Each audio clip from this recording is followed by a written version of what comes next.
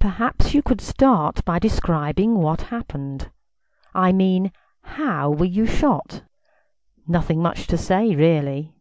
Our garden backed onto a golf course. Not here, of course. We had a house over Reading way in those days." "Was it your disability that meant you had to move?" Bethan asked, keen to understand the impact on Jonah's life of his sudden injury. "Oh no, that was years later. We made all sorts of modifications to that house. A lift, an automatic front door and intercom system, like the one we have here. All sorts of things. The house wasn't a problem at all. But after my wife died, it just made more sense to move in here with our Bernie and co." Bethan opened her mouth to ask another question, but Jonah continued with his story. "Anyway, someone must have walked across the golf course and waited until I was in the garden on my own, and then shot me from behind.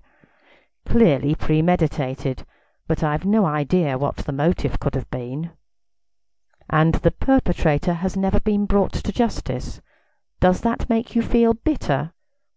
"No, I wouldn't say bitter. More just puzzled, I suppose. What did I do to make someone hate me enough to try to kill me? What were they expecting to achieve by it?" "So no resentment that you are effectively serving a life sentence, while the person who shot you has got away scot-free?" Jonah smiled and shook his head.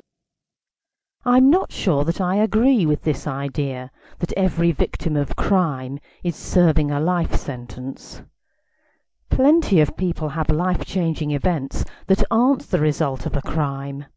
The way I see it is that it's up to me to make the most I can of my life, whatever the circumstances, and brooding on the injustice of it all doesn't help. Every policeman feels frustrated when a case can't be solved, but I can't feel resentment against someone when I don't know who they are or why they did it." "Do you think you were targeted because you were a policeman?" "That's what we've always assumed, but who knows? The only concrete suspects were connected with a gang rape case, which was due to come to trial a couple of weeks after I was shot. We'd caught 2 of the group, and they were remanded in custody, but we knew that there were others whom we couldn't identify. My evidence was crucial to getting a conviction, so the theory is that the other gang members were trying to prevent me giving it.